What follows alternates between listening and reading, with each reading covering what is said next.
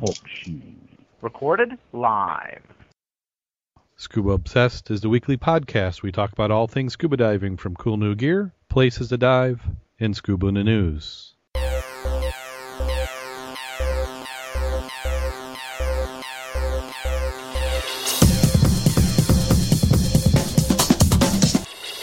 Scuba Obsessed episode 99 is recorded live January 19th, 2012.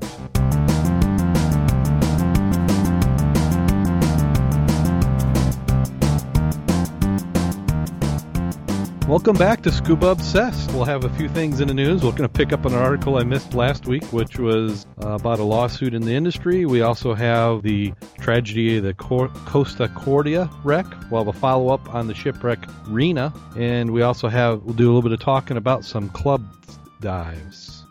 And what I'd like to do is welcome some of our co-hosts for this week. We have all the way from New Zealand, Tara Sutherland. How you doing today, Tara? I'm really good, thanks, Darrin.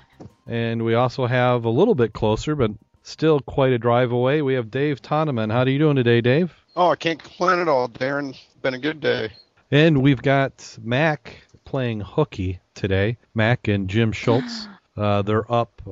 This is one of their secret tricks, which I'll let since they won't be hearing this.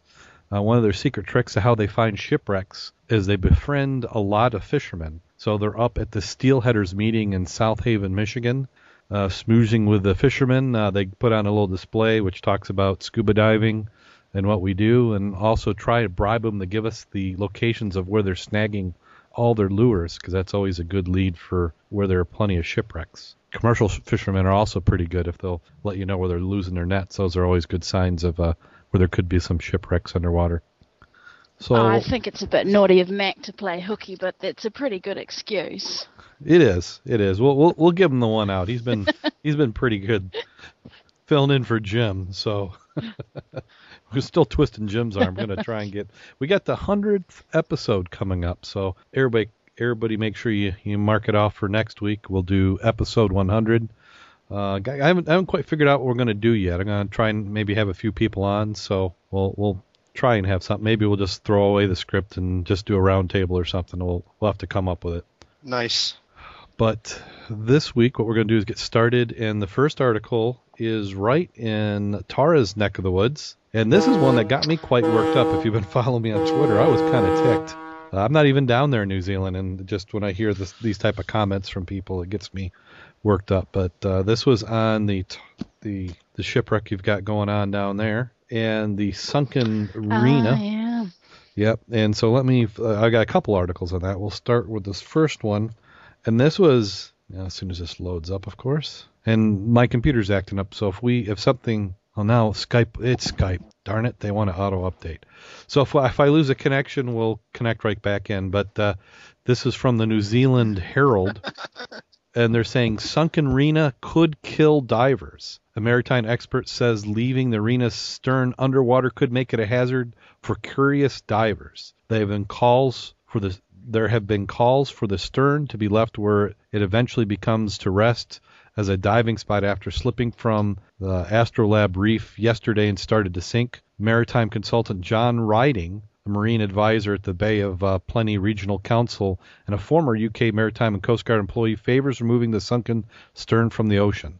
He is saying the last thing we want them to do is leave it there. It is an option, but I don't think it's a practical option given where it is. I could say it's not a hazard to navigation, but the wreck needs to be removed. The reef is a dive attraction. With the stern of the Rena laying on the reef, it will become an even bigger dive attraction. It will kill people. So what's your take on that one? Well, seriously, it sounds like they're not taking into account any training that divers would have or do before they went anywhere near the Rena. They're also not taking into account the fact that there is still an exclusion zone around the ship that's being patrolled quite heavily. They're not taking into account the fact that she's still moving, and if you're going to dive something like this that is still moving, I think they call it the Darwin effect. Yes. You know? Nice. A little natural selection will thin the Yeah, exactly. Now this particular article though, it's a week old, so she has moved more, and she's come to rest in about 40, 45 metres of water so far. They still think that she might move. But what this guy also went and suggested was blowing the reef. He wants to blow the reef up to take Rena apart so that they can remove her. And that's just crazy. I mean, okay, sure, that would solve a problem, but it would completely decimate the marine environment. So what divers around the country have been talking about is not going anywhere near it until it comes to rest. And I think people understand that it could be a year or more, but that she is going to become part of the reef. And considering it was an accident, that's the best thing to do for the marine life, because life around her is starting to recover. She hasn't moved a lot. They're still removing the last of the milk powder and the items that they can from the deck. Containers that are falling off and into the water have got sonar on them, so they're actually able to pick them up from within the water or on the beaches. There's about 25 containers on the seabed, anywhere from 35 to 70 metres of water. And what they're trying to do is analyse the ones that have got hazardous goods on them and deal with those. Yeah. Now, you said the Rena is now sitting, about 40 meters? The part of the stern that sunk is in about 45 meters. What I couldn't figure out was what his concern. I mean, he says it's for safety, but like you said, it's almost like he's figuring that people aren't smart enough to realize what they should be diving on. Was he concerned about depth, or just that it wasn't a prepared reef, a wreck? Probably more so that she's not a prepared wreck. There's a lot of exposed steel. It is pretty dangerous, but he doesn't give divers any credit for knowing their limits and being sort of smart about that sort of thing. And that's kind of sad, because I think the majority of us pay attention to our training and aren't out there to kill ourselves.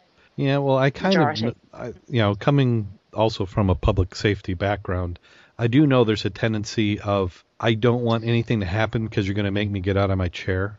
So, with his background and some of the public safeties, that kind of it, if there's something for you to get in trouble on, that just means you're going to have to mobilize us and we're going to have to come out and help you. And we don't want to have to do that. Yeah, I think that's true. They really don't want people hurting themselves. But if somebody really, really wants to dive it, they will. They will go out there in the middle of the night. They'll get through the exclusion zone. They'll go for and explore. But the majority of people just aren't that dumb. Yeah. Hey, Tara, it would be really sad. Sorry, Dave? Were they able to get all the fuel off? I know that the last I remember hearing, they were still trying to pump the fuel off. Did they get most of the fuel off? Yeah, they did get most of the fuel off. I'm just going and having a quick look at the Maritime New Zealand details, because they've put a whole lot of numbers up. I'll post this in the chat room because it's actually quite interesting. So what they're saying in terms of the Rena is that there were 1,368 containers on board. There are approximately 360 remaining on board the bow, and they're unsure how many are below, but they were able to remove a considerable amount. Over 1,300 tonnes of oil was recovered, and there was approximately 1,700 tonnes on board when she was grounded, and 350 tonnes went into the ocean before they were actually able to seal it up and then start removing it. So, yeah, pretty much she's clear. Have they seen much of that pollution come in the shore? Yeah, it did. There was a lot that washed up on the beaches in the Bay of Plenty, but the number of people that donned hazardous hazmat outfits and just went out there with plastic bags and cleaned everything up, and they created a wildlife sanctuary quite near to the beaches. They housed over 400 birds. They were able to save just over 400 of them, including rare birds, and in total, I think they said that they collected about 2,000 dead birds. So that's kind of sad. Yeah, that is. Yeah. But they've retired a whole lot of equipment. They've retired a few of the teams. So the double-hulled tanker that was receiving the oil has gone back. A few of the tugs have gone back. The Navy patrol vessels have been sent home again, as well as a couple of the helicopters. And the number of people have dropped down by about a half, I think. So, yeah. Time to send them to Italy, maybe? Oh, wow. Nice. Before we transition into that one, we had another article where this one was from the Bay of Plenty Times. This was an editorial, and I thought it was kind of balanced, that the other position of let's just get rid of it. And the author admits that she is not a diver, but she says, "But what I've gathered over the years of interviewing divers, that those who love to dive really love to dive. Back when the Rena hit the reef, one of the biggest fears was for the reef, the place local diving identity, Shane Wasak told me once one of the first couple days after it got stuck was hugely popular divers. For most of us, the damage to the reef has shifted back to our minds of fears of the beaches. Seafood and wildlife become visible priority. But those who really love the dive, the sight of the beloved reef has no doubt stayed at the top of their concerns." But she goes on to... And this is what I was saying before about the guy who wanted to blow it up. You know, that's just, it's insane. It's a marine reserve, and it's one of the most amazing dive spots in New Zealand. If you remember back in November, I was talking about the first New Zealand dive conference that we'd had in 10, 12 years. Shane Wasak organised that conference, and the diving that we were going to be doing the day before was the Astrolabe Reef. But then, of course, they went and ran this bloody container ship onto it, so that mucked those plans. Well, hopefully this turns out a little bit better. But for me, I always feel guilty when I look at a ship and say, well, I wonder what that would look like underwater, and then it actually happens. And this next article, it's kind of that way. At the Costa Cordia, and let me paste that into the chat room. It's such a sad tragedy when there's life involved. And then I know, at least in the U.S., people are innocent until proven guilty. But this captain sure seems to have been a knucklehead. You know, maybe he's not getting the correct PR spin out there, but there's been articles where they've said that he actually was not going on the correct course and moved a little bit off so his head maitre d' could wave to his family, was one of the reports. There's another report where he got off the ship before everybody else had, and they've got audio, and they say, you understand this is being recorded because they're ordering him back on the ship to help assess the situation and prepare for rescue of the passengers. But what's in the middle of all this tragedy is just some of the photos are amazing of that ship. I mean, these vessels are huge. I've never been on a cruise ship myself, but I've seen many of them from the pier, and they're just gigantic. Well, we'll have to go to Italy and go see it, Darrin. Yeah, I'm all for that. I'd go and do a dive. But I have quite a few articles, and we'll paste these in the chat and to the show notes. So we won't cover them all here, but the photos are absolutely amazing. And then they're running into they said the Viz was kind of poor. You can see that in some of the photographs that CNN has posted, although they're really not too bad. But what just astounds me is how close it is to the shore and how large it is compared to that island. Yeah, they're not that deep. The last article I found, let's see if I can pull that one up. 45 foot of water. Yeah, they had a 45 foot of water, which would be about 15 meters. Yeah. And what they were concerned with, and this was earlier today, is that it's slowly sliding or settling, and they're concerned that it's going to slide down to the next level, which I think was 60 or 70 meters. And they're really concerned that it's going to slide while the divers are still inside. Yeah. So I think they pulled the last of the recovery divers out last night and said, right, that's about it. It's just too dangerous. Yeah. What I don't understand is I read an article where they were using cave divers to do the recovery. Overhead environment. Yeah, that would make sense. I would think cave divers or rebreather divers with enough gas. Yeah, cave divers for the overhead environment reeling off techniques. That's pretty standard here as well. Yeah. Now, we don't have, at least in the Great Lakes, large cruise ships like that, but we have specifically trained rescue teams. That's what they train for, is to go into those type of environments. We usually don't get too much overhead, though. No. A couple of those photographs, though, where they show a diver, and I think there is one on that CNN link that you've posted. He's wearing an orange hard hat and he's got lights on. There's no tanks. He must be snorkeling. Snorkeling? I didn't pick that up. Well, I think I was distracted by the dry-suit fancy on. lights. He was the one with the two lights on? What I find interesting in that picture is, one, that's a pretty cool bottle near his right or left hand. But is he in an air pocket within the ship? Yes, the green one. That's kind of a cool bottle. But anyway, I digress. But he's in an air pocket inside. Well, you can see the mask around his chin, but there's no tanks. Yeah. Yeah, it's what's been. I guess one thing that we can see from this is there doesn't seem to be a lot of consistency in the gear. Normally, with the public safety divers around here, they all. I mean, they're pretty much wearing orange Viking dry suits, and they all have the same gear. And in here, it looks like I'm seeing somebody with a mixture of gear, and then the guy right next to him is wearing something different. Mm. Yeah, quite. I don't think they're using actual public safety teams. I think these are just divers. One of the articles says that they're divers from the police squad. So, yeah. I think possibly what they've done is they've got as many people in the water as they can to try and save as many of the passengers as possible. Yeah. You know, because it was the middle of the night. And if you look at the translation from that Coast Guard recording where they were talking to the captain, they're yelling at him, saying, get back on the ship. Tell us which evacuation plan has been put into place. Tell us where all your passengers are, because we can't see anything. Yeah, that was just a shocking transcript. And now I see that dive you're talking about. At first I thought it was Mac, because I saw the guy's got all these bottles. But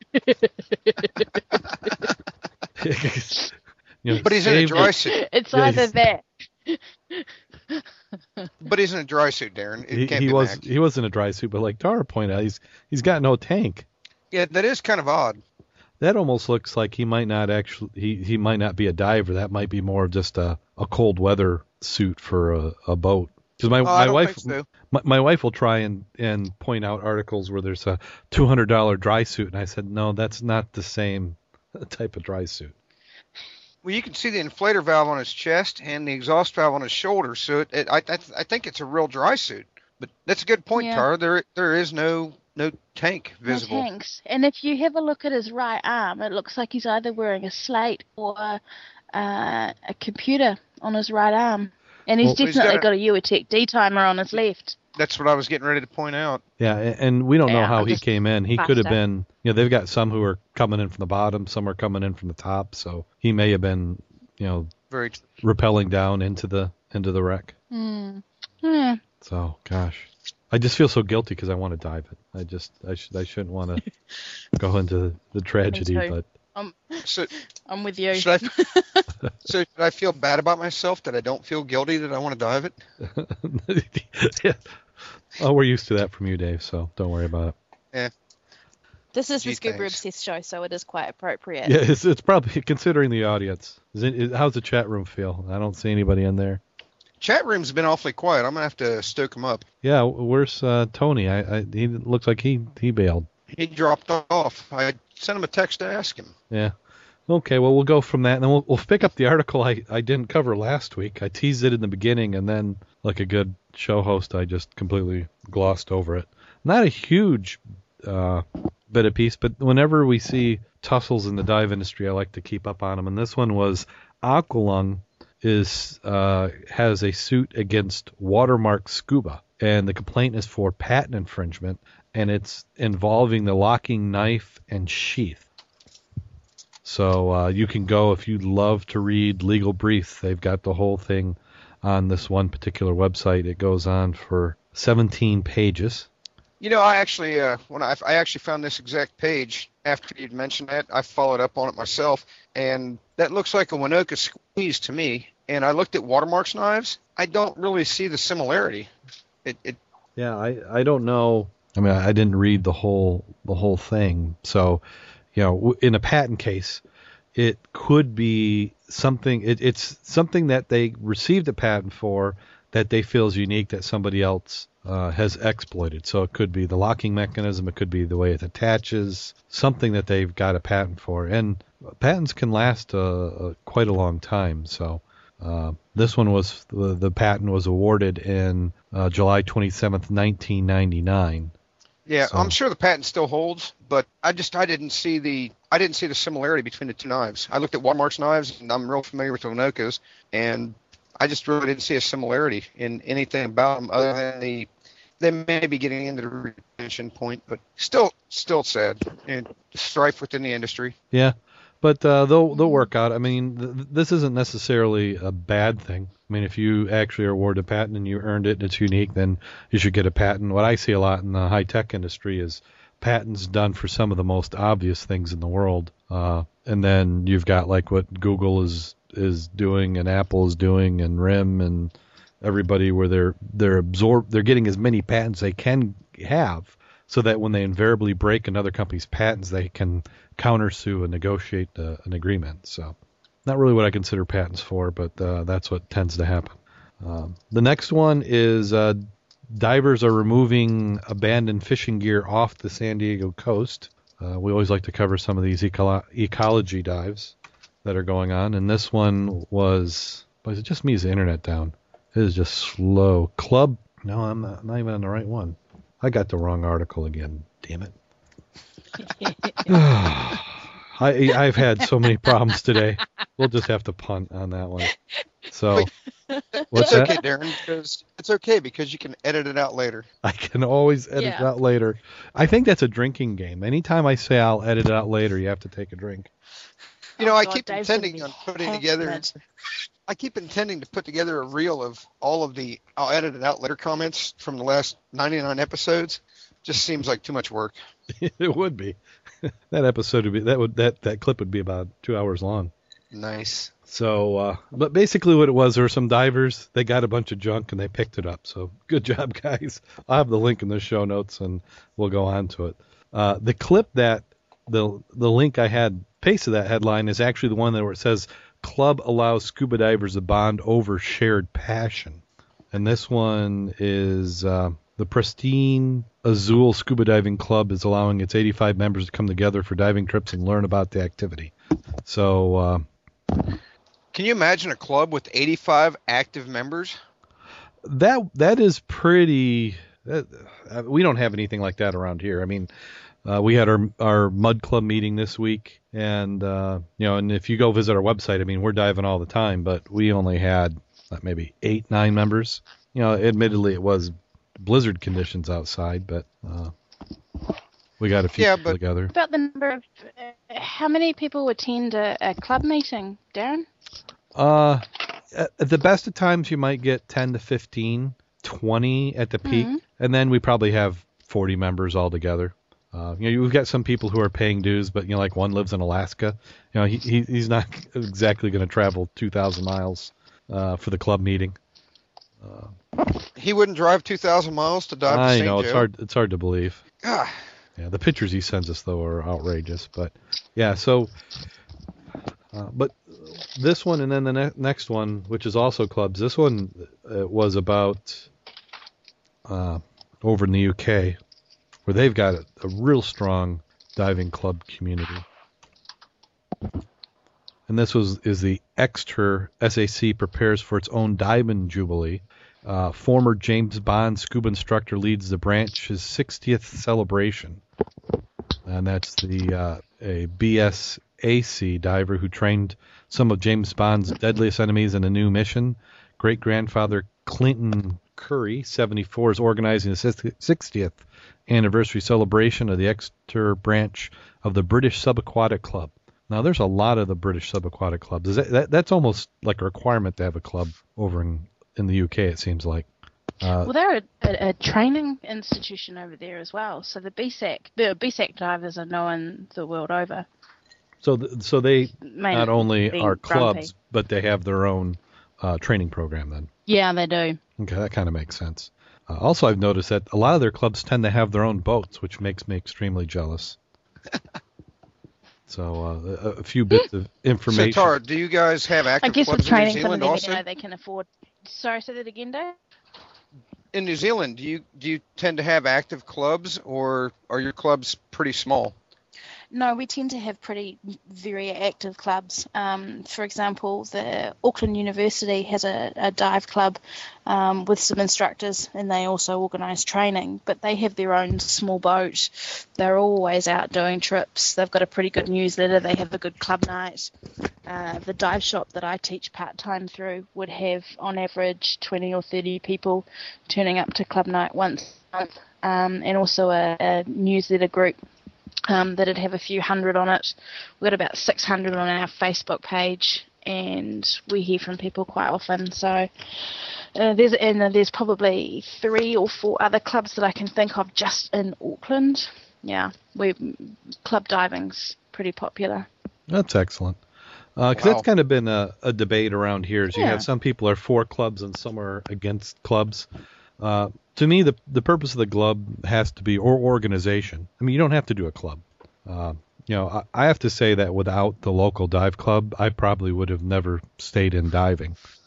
Once I got through the initial training, there just wasn't real. The dive shop that we got training from used to have, I call them like weekly dives, where they get together kind of like their own club, but then they just stopped organizing them. So they didn't have any sort of program to take the newer divers and introduce them into the local diving that was available. The only thing that seemed to be common was, if you want to do, Fiji or Hawaii or some exotic trip, they were more than set up for you, but there wasn't anything local. And it wasn't until I got associated with a dive club, Jim and myself, where we discovered all these, that body of water that we drive by every day, you can actually go and dive in. And find treasure. And find treasure, yeah. We didn't even think about that. River diving, muck diving, we wouldn't have known how or what to do. So not to mention, now you have a huge supply of nippled fish eggs. Yes. I'm still waiting for them to hatch. They're not quite taken off like I planned. But, and that's the thing with clubs. So, are clubs good? I think so, but clubs can also be bad. But it's anything with people. You're going to get all sorts of extremes. So if you're in an area and there's a lot of like-minded divers and you want to make a club, start off with something informal, get a bunch of people together, and you can form a club. It doesn't have to be officially called a club. It can be a group. It can be make up some funny name. But we also have discovered that the more you do, like as we're doing shipwrecks, it's nice to have an identity. Because it creates a little bit of credibility. If you're out there in the community doing positive things, that club is to your benefit, your advantage. Also, if you get to the point where you need to do some fundraising, people aren't going to give 5 guys a bunch of money for a side scan sonar. But if you have a nonprofit club or group that's recognized by the IRS, then you can go and solicit for donations for things like that. So. There's an advantage to it. Oh, yeah. I definitely agree with dive clubs. The easiest way to get more people into diving is to keep the divers that you have diving, because they'll talk about how cool it is. They'll talk about the things that they see and the places that they go, and you'll see people's ears around them start to prick up, and that's how our community gets stronger or keeps going, because, yeah. Oh, I definitely agree with dive clubs. But, hey, look, I'm sorry. I actually have to run. So it's been lovely talking to you guys. And I'll talk to you next week. Yep. Talk to you later. Cool, Thanks for coming on. Good night, Tara. Okay. Cheers. Bye. Good night, Dave. So we'll continue on. It was nice having Tara on. I like that local perspective on their shipwreck that they're having going on down there. So that was kind of my Oh, most rant. certainly. And the arena has been a very interesting story, just from the way the is. So, are there any more articles to discuss? Well, we've got let's see, on the potentially cool gear. We had an email, and with all other technical problems I've had this week, I think it was Brian, and I'll place this in the chat room, and he was pointing out something that he said he hadn't seen anybody using it in actual diving equipment, but I look at it, and some of the links I saw in the gear actually showed it being used in water. So I don't see any reason why you couldn't use this. Well, that's actually a very interesting alternative to the normal well, my brain just slipped. The Goodman handle, where you slide it over your hand, it actually opens up your hand. I could see something like this being great in a Cooper. Well, exactly. And also, if you look at where the flashlights are moving towards, where we're getting smaller flashlights with more power, this is nice. For those of you who haven't seen what this is, just imagine a cuff with Velcro around it that goes around your wrist, and on the back it has an elastic spandex pocket where a flashlight would slide into. So, it's almost like some sort of not action figure, like Boba Fett in Star Wars. It's my geek cred there. Look like some sort of weapon that he would have, on the back of his hand. Actually, see where this could be beneficial instead of using a Goodman handle, because it frees up your entire hand to be able to grub. Yeah, because I've used a dive light with a Goodman handle, and that I only used it a few times. I borrowed it from somebody, but it's like you said, your hands, you got something in your hands. If you're moving your hand for some reason, the light moves with your hand. So I'm sure I blind half my dive buddies the first time I used it. But this looks nice, and maybe this might not be for your primary light, but maybe for a backup light. To have it right there and convenient. So that's an interesting idea. I might, try one of these out and play around with it and see how it works. Also, I like the idea. It's got a reflective armband. So, for firemen, it's probably just for visibility. Trumpy pointed out something that's very interesting in the chat room. The only issue that you could see with this, and there's bound to be a way to integrate it, is might it be in a way of a computer or a compass you're wearing on your wrist? Yeah, well, you've got two hands. So, you could double fist, I guess, and have a light on each one, or you just pick the side that doesn't have your computer on it. My computer's actually on a console, but at some point, I could see myself going to a wrist computer. That's what I found I preferred. Yeah. Well, also you could do this, maybe you could have it combined. In the dive club, we have quite a few people who actually have lights like this, and they actually have them on their mask. And why they like those is it makes it easier for reading gauges and stuff, because they have they call it the light of death, or their laser in their hand, and it's just too bright to be pointing at your gauges. So that was some potentially cool scuba gear. The video of the week we have interesting idea. It is. And the video of the week we have is the Fiat Goes Diving. So I'll paste that into the chat room. Let me see if I can pull up the article without it playing. The websites are getting more and more annoying. Yes, they are. They've got to insert their ads, but this one, not crap. Here's the ad. They think we're too stupid to click play. Yeah. Well, hopefully their advertisers figure out that the only people who watch the whole ads are the ones who aren't there when it plays. But this one is Fiat in India launches a new Fiat Linea and Punto 2012 ocean campaign that is driven by a film shot underwater. In a move to announce the launch of the upgraded version of the Linea and the Punto, Fiat India has released a new television commercial shot entirely underwater.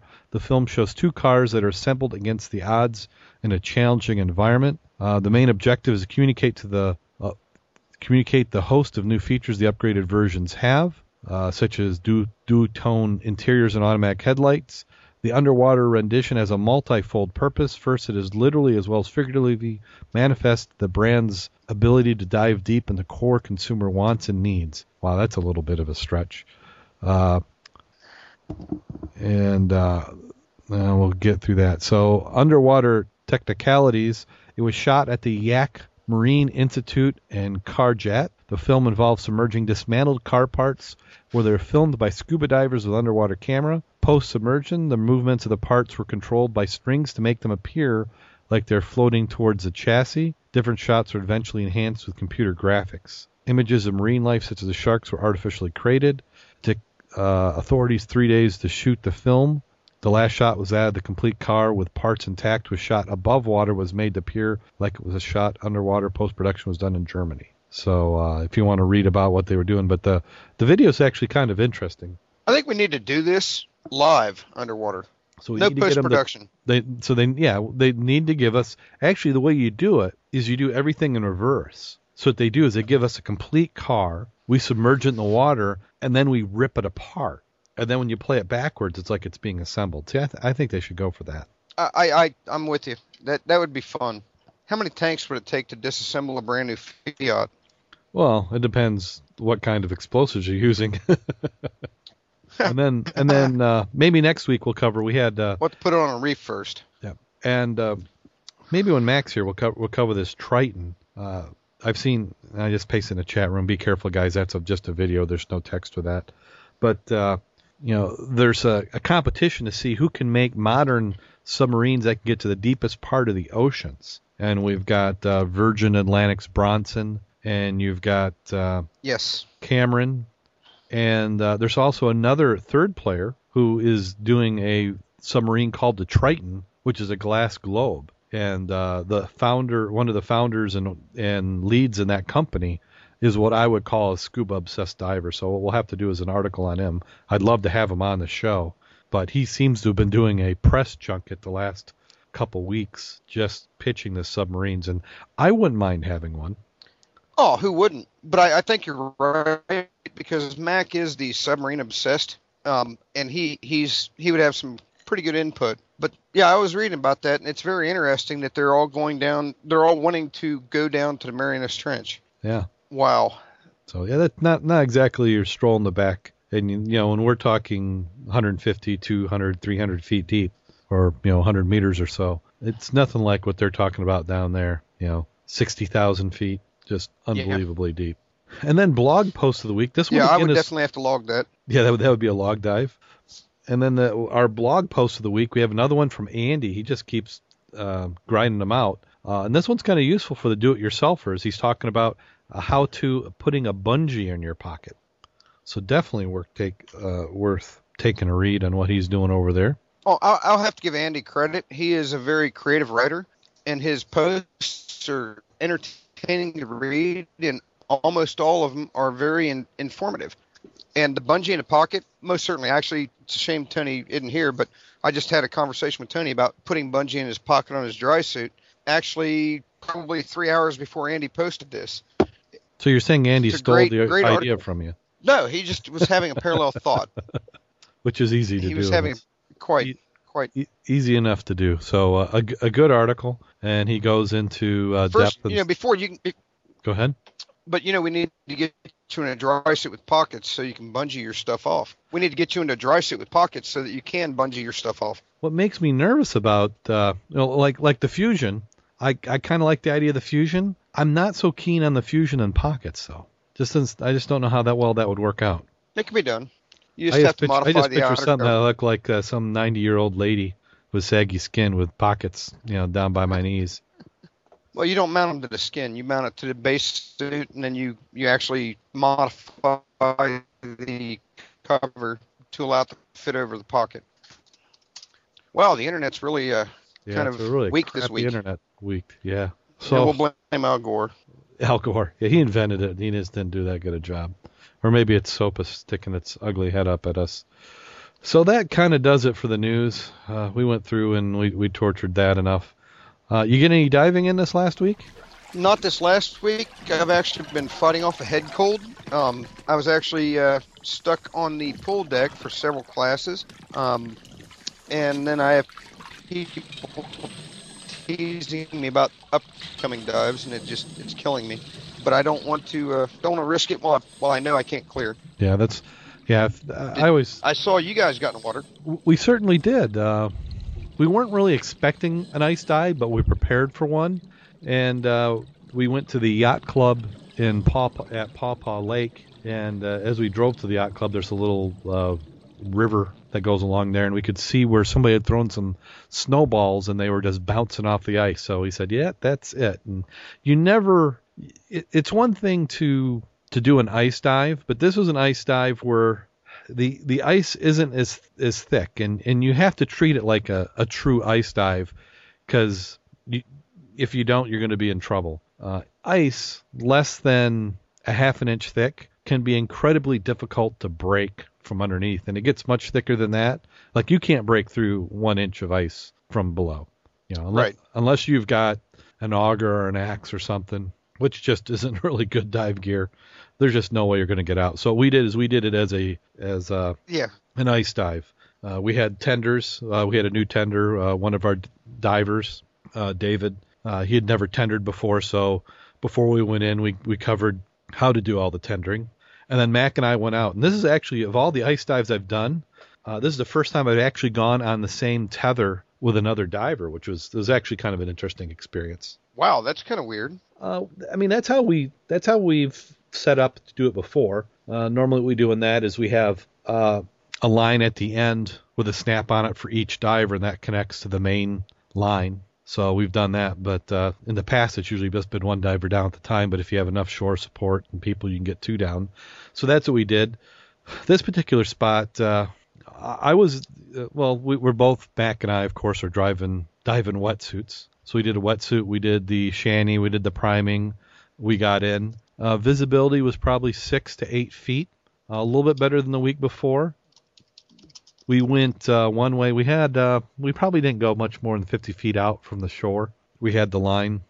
There's one spot where we kind of changed direction. We were getting way out there, but we weren't getting any height. So it's not a real good feeling to be in 3 or 4 feet of water and have full ice over you. Just don't feel like you got a whole lot of maneuvering space. No, you don't. You really don't. Any treasure?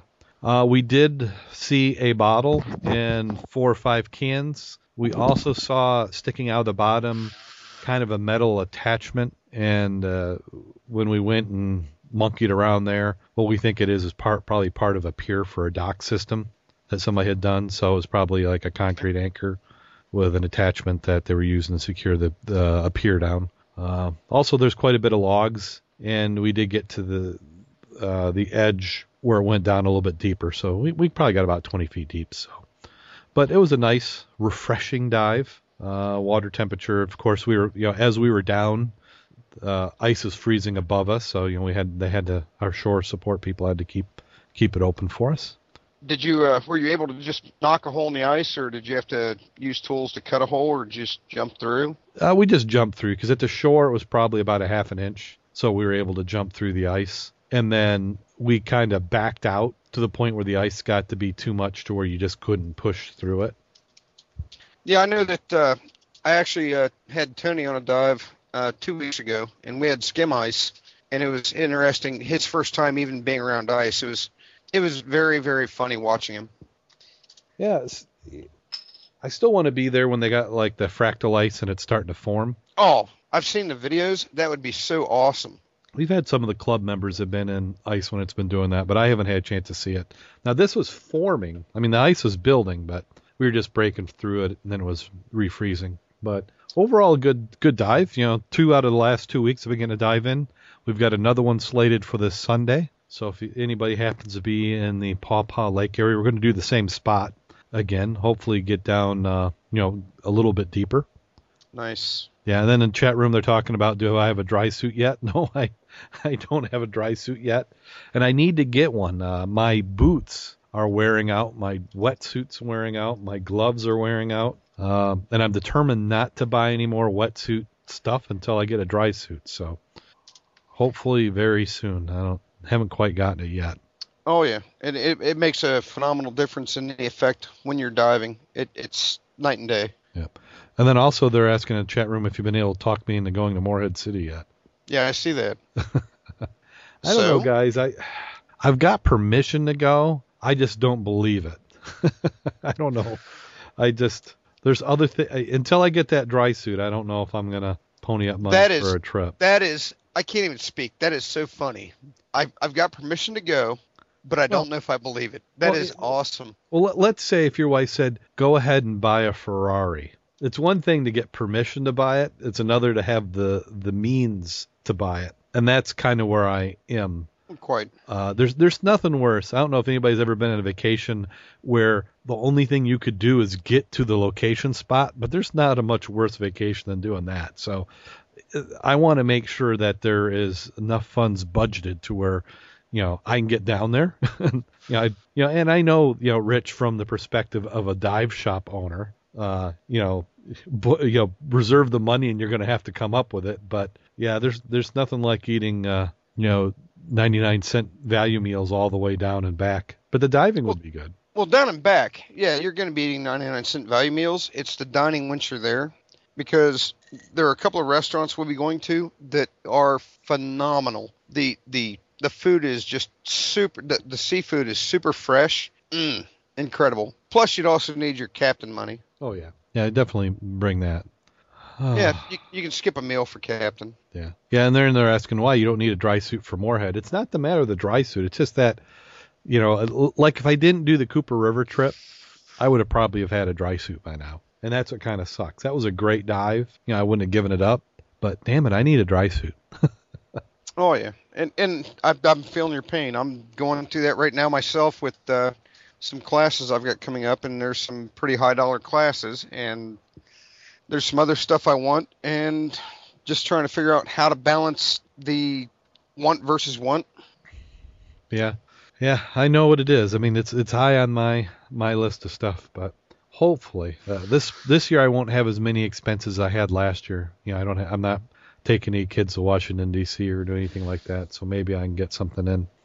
So I'll make a hard decision next week or so. Maybe that'll be my announcement for episode 100 is whether I'm going to go on the trip or not. But definitely want to go. Oh yeah, it's a good time. It's as far as entertaining diving, it's the Cooper River times 10. It's not nearly as challenging as the Cooper, but it is phenomenal diving. So what do you have planned for the future? Any dives coming up? Well, we're hitting show season, so we're going to start having that kick in full bore. So we have Our World Underwater. We have the Ford Seahorses over in Rich's next to the wood. But I did check my schedule, and I can't make that one again this year. I'm bummed about that. Oh, really? Yeah, I've got my son's.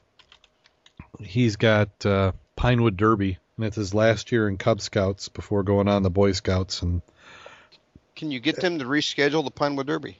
Probably not. Probably not. Probably not. So that's a shame. That's an awesome show. That is. I went to it not last year, but the year before, and I bet I ran the same thing last year. So I'm pretty sure I'm going to hit Our World Underwater. So if you're heading that way, we're going to do the Saturday of that weekend. We're going to get the club together and we're all going to head. Mac's talking about going to Scuba Fest. He's actually been pretty excited about that. Actually, I think he might even do the Ford Seahorses. He was kind of down on the lineup that they had, but then he's seen some recent updates of what's being shown, and now he's excited about going. So he might be. The one thing about the Seahorses show is Trotter is always going to be showing you teasing video of new stuff he's found. Yeah, and there's a good lineup. It's not bad, bad. Scuba Fest has got an awesome lineup, and I'm looking forward to Mac coming down for that. We've got first of all for the banquet, the keynote speaker Daniel Lanahan. That is going to be incredible. He's one of the few people that's dove the USS Arizona. Mm-hmm. He'll be awesome to hear. I don't know if you've read his book. I can't recall the title, but he worked with the dive team with the National Park Service. And their primary goal when they first formed was to study the inundated lands that we had created by building all of our reservoirs and the impact. And then they moved on to doing other historical areas. They were the first dive team really doing Bikini Atoll. Mm-hmm. They did radiological surveys there to find out, can we even open this to divers? Phenomenal. The stuff he has done is incredible. I can't wait to hear him talk. I just was this last week watching a show on the Bikini Atoll, and that was absolutely amazing. I want to go there. There's been a little bit where because the show I was watching was showing people and they were taking measurements and they weren't finding the radioactive material like they were expecting. Right. So I've heard that's been opened up, and I've heard it's been closed. I really need to research it to find more about it. I do know that you can't live on the island because the island is actually a lot more radioactive than the water around it. Right. And that's the thing with water. It's the universal solution. It's probably the radioactive material has probably been diluted so much and shifted to so many different areas, and that's probably the reason why the background radiation underwater is negligible. Yeah. Well, it's also, I live within spitting distance of 2 nuclear plants and 4 reactors, and water's a lot of what they use to help contain the reaction. So I mean, it's part of the process of breaking down.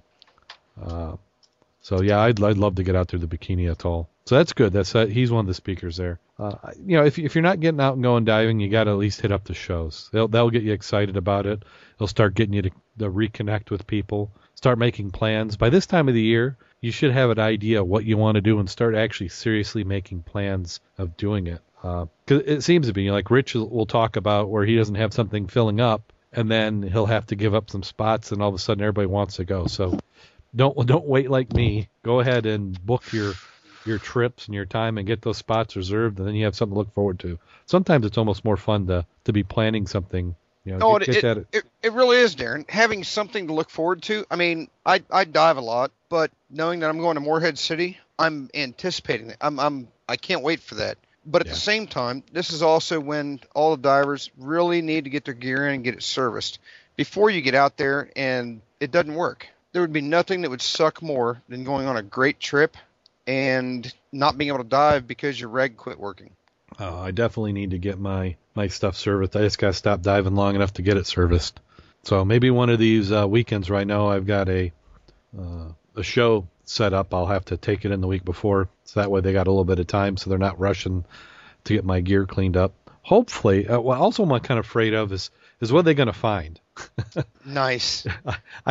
I think I keep my stuff pretty well maintained, and I'm diving it a lot, and it's in fresh water, and I rinse it out, so I'm hoping it's fine. But I'd almost like to be there when somebody opens it up, so I just could see, and they go, "See, look at this crap you're diving in." Well, really, what you said is the reality. You dive your gear a lot, and it's really harder on gear to sit. I've got a couple of sets I've gone through this week where these divers went diving in saltwater about a year and a half ago, and it looks like they just put their stuff back in a bag and brought it home and threw it in a closet. Yeah. Well, the thing with saltwater, and if people don't normally dive in saltwater and they're not experienced in it, the thing with saltwater is that tank that they have in the dive boat that you're supposed to be rinsing that stuff off, that can be almost as salty as the water that you just got out of. And most likely it is. And that's why when they get home, they need to clean it up. Yeah. And I think you'll be fine with your gear. And my solution for you is you need to buy a second reg. That way you don't have a concern. You can send one out for service and still be diving. But you have to do that after the dry suit. That's what I'm going to say. I'm still working on dry suit. Well, I've got some big plans coming up. I've got some really incredible younger guys who are, I would say, more than scuba obsessed. They're willing to get in dry suits and get in water right now. And as you're very well aware, that's not exactly easy. They're just wanting to dive, and they've actually prompted me they want me to plan dives for the next 6 months. And we'll see. I think we're going to be diving a whole lot locally just to keep them happy, which that'll make me happy too. And I keep debating. I've got some people that keep teasing me about a St. Clair River dive on Sunday. Mm-hmm. And seeing the reports on what the visibility is and what the temperatures are going to be, it's very, very tempting. But we're doing a pool dive night Saturday, and I'm not going to be getting in the water because I want to let my ears really clear up, but I'm still tempted. That sounds good. We need to get you guys over to St. Clair. We were just talking about the Mud Club meeting this week. Mac was pitching it to the rest of the club, and I think we just kind of need to just put it on the schedule and go, because if we don't get it on there, we're not going to make the trip of it. But it sounds like everybody wants to do kind of a day run, so it'd be one of those things where we'll run up real early in the morning, get the dive in, and then run back. Oh yeah, and that's ideal conditions. And with the Sand Sushi Bar right there at Harson's, or are you guys talking about going to the Port Huron end? No, we were thinking about doing the end that you're doing, because they've done the Port Huron end, so I think they would like to do the end where you've been diving, just to see what it's like. Mac's been drooling over bottles, so. That's shocking. Yeah, yeah, exactly. Surprise. But I think just the excitement of getting a different line. Because after a while, Mac's getting the point where he looks at a bottle, and I take the ones that he throws away many times because they're still good to me. He's only looking for upgrading. So now he'd have a whole new line of bottles from St. Clair that would have brands and marks that he hasn't gotten before. Did you ever complete your case of beer bottles? I'm pretty close. I think I probably have enough. I just need to put them together, and then, I've been deliberately not spending money because I'm trying to get the dry suit fund, but I need to get probably a 40-gallon barrel of some CLR and really start doing some scrubbing. Well, I will tell you that most people diving off of Harson's find the beer bottles, and most of them are actually 1940s and 1950s beer bottles, which I kind of like your theory of if it's older than me, I'm keeping it. Yeah. And I keep finding all these bottles, and I bring them back, and it's actually kind of entertaining. Bill isn't in tonight, but I thought Bill was going to drown himself laughing at me because my bag was so bulging. I kept finding stuff, and I would hand it to Bill to put in his bag. That's what your dive buddies are for, is to haul your crap up. Yep, most certainly. But yeah, I'm looking forward to hearing you guys hitting the river. Be some good reports. It feels like it's been so long since I did a river dive. I did a few in the early fall, and we just haven't had it. We keep having rain. We had a downpour here about 3 days ago. Here we are, middle of January, and we're still getting rain. And then when we're not getting rain, we're getting snow. It's just been crazy. And we're supposed to be up in the 40s again this weekend. Yeah, I don't think this is going to be a good winter for ice diving. No, Mac's holding out. He thinks that the end of February, beginning of March will be a good ice dive, but I'm not so sure. I think we're still stuck with the rain, all the runoff, poor visibility, and it is what it is, and we just have to just keep diving it. Yeah, we'll have to see. I'm okay with this if we get an early spring. I'm with you. Because I was looking at my logbook, and the weekend of the 14th and 15th 2 years ago, we were in March, we were in Lake Michigan. So nothing like getting a good early start to the dive season. And I'm really curious to see how Max Rex held up we had a really horrendous storm a week afterwards, which probably moved a whole bunch of sand. So we want to see if it exposed more of the wreck, or if we've got to start working with the archaeological groups and get some of that sand moved. Nice. I cannot wait to drop down on that wreck. Yeah. So I anticipate we're gonna have a lot of visitors coming in who want to get on that wreck. Well, I know Mitch dropped out, but I know Mitch wants to drive up from Tennessee to do it. That's worse than me. Yeah, no, it'd be worth it. I mean, if somebody's coming up now, we're not dive charters, so we're not licensed captains. If we get enough people, we got boats that we can charter if we've got a bunch of people go out. But yeah, maybe that's what we need to do. Maybe we need to do a weekend where we get everybody to all come up and we'll dive, because we could hit maybe do 2 or 3 tanks a day for a couple days, and we could hit Max Wreck, we could hit Havana, the Rockaway, Ann Arbor 5, Barge and Crane. That'd be a whole slew of diving, and then we could do another weekend where it would be all technical dives. That sounds incredible. We'll have to see what we can put together. Yeah, Rich is supposed to make it up. We've been trying to twist his arm. So have we reached that point yet? To twist his arm? No, the bad point of the show. Yeah, we do, and I'm looking at the joke, and I'm apologizing, because it's so bad, it almost feels like I've done it before. But so if I have, I apologize, but some of these I just suppress, so I don't know if they've happened. But let's see. Oh my gosh, we waited out the chat room. So I don't know, is that a punishment that people wait this long? I'm not sure, but John is pretty hardcore, considering he's hanging in here with us, and he has not yet even started his open water. So he's trying to get his abuse and hazing done before he gets in the water. Exactly. Okay, well, here we go. A little bit more. A scuba diver walks into a bar with his pet monkey. He orders a drink, and while he is drinking, the monkey starts jumping all over the place. The monkey grabs some olives off the bar and eats them. He then eats some sliced limes. He eats them. He then jumps on the pool table, grabs a cue ball, sticks it in his mouth, and swallows it whole. The bartender screams at the guy, "Did you see what your monkey just did?" The guy says, "No, what? He just ate the cue ball off the pool table. Whole," says the bartender. "Hey, that doesn't surprise me," replies the scuba diver. "He eats everything in sight, that little twerp. I'll pay for the cue ball and stuff." He finishes his drink, pays his bill, and leaves. 2 weeks later, he's in the bar again, and he has that monkey with him. He orders another drink, and the monkey starts running around the bar. When the man is drinking, the monkey finds a cherry on the bar. He grabs it, sticks it up his butt, and pulls it out, and then he eats it. The bartender is thoroughly disgusted. "Did you see what your monkey did now?" "Now what?" asked the patron. "Well, he stuck the cherry up his butt and then pulled it out and ate it," says the bartender. "Yeah, that doesn't surprise me," replies the patron. "He still eats everything in sight, but since he ate that damn cue ball, he measures it first."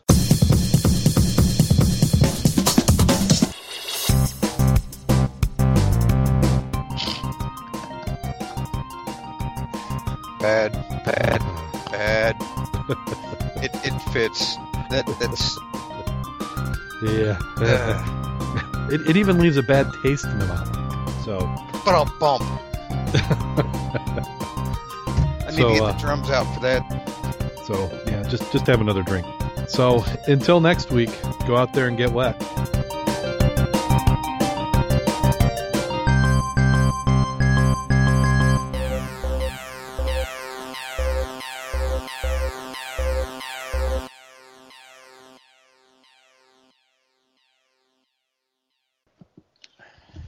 And let's see. Call recording has been completed. So what? My joke wasn't good enough.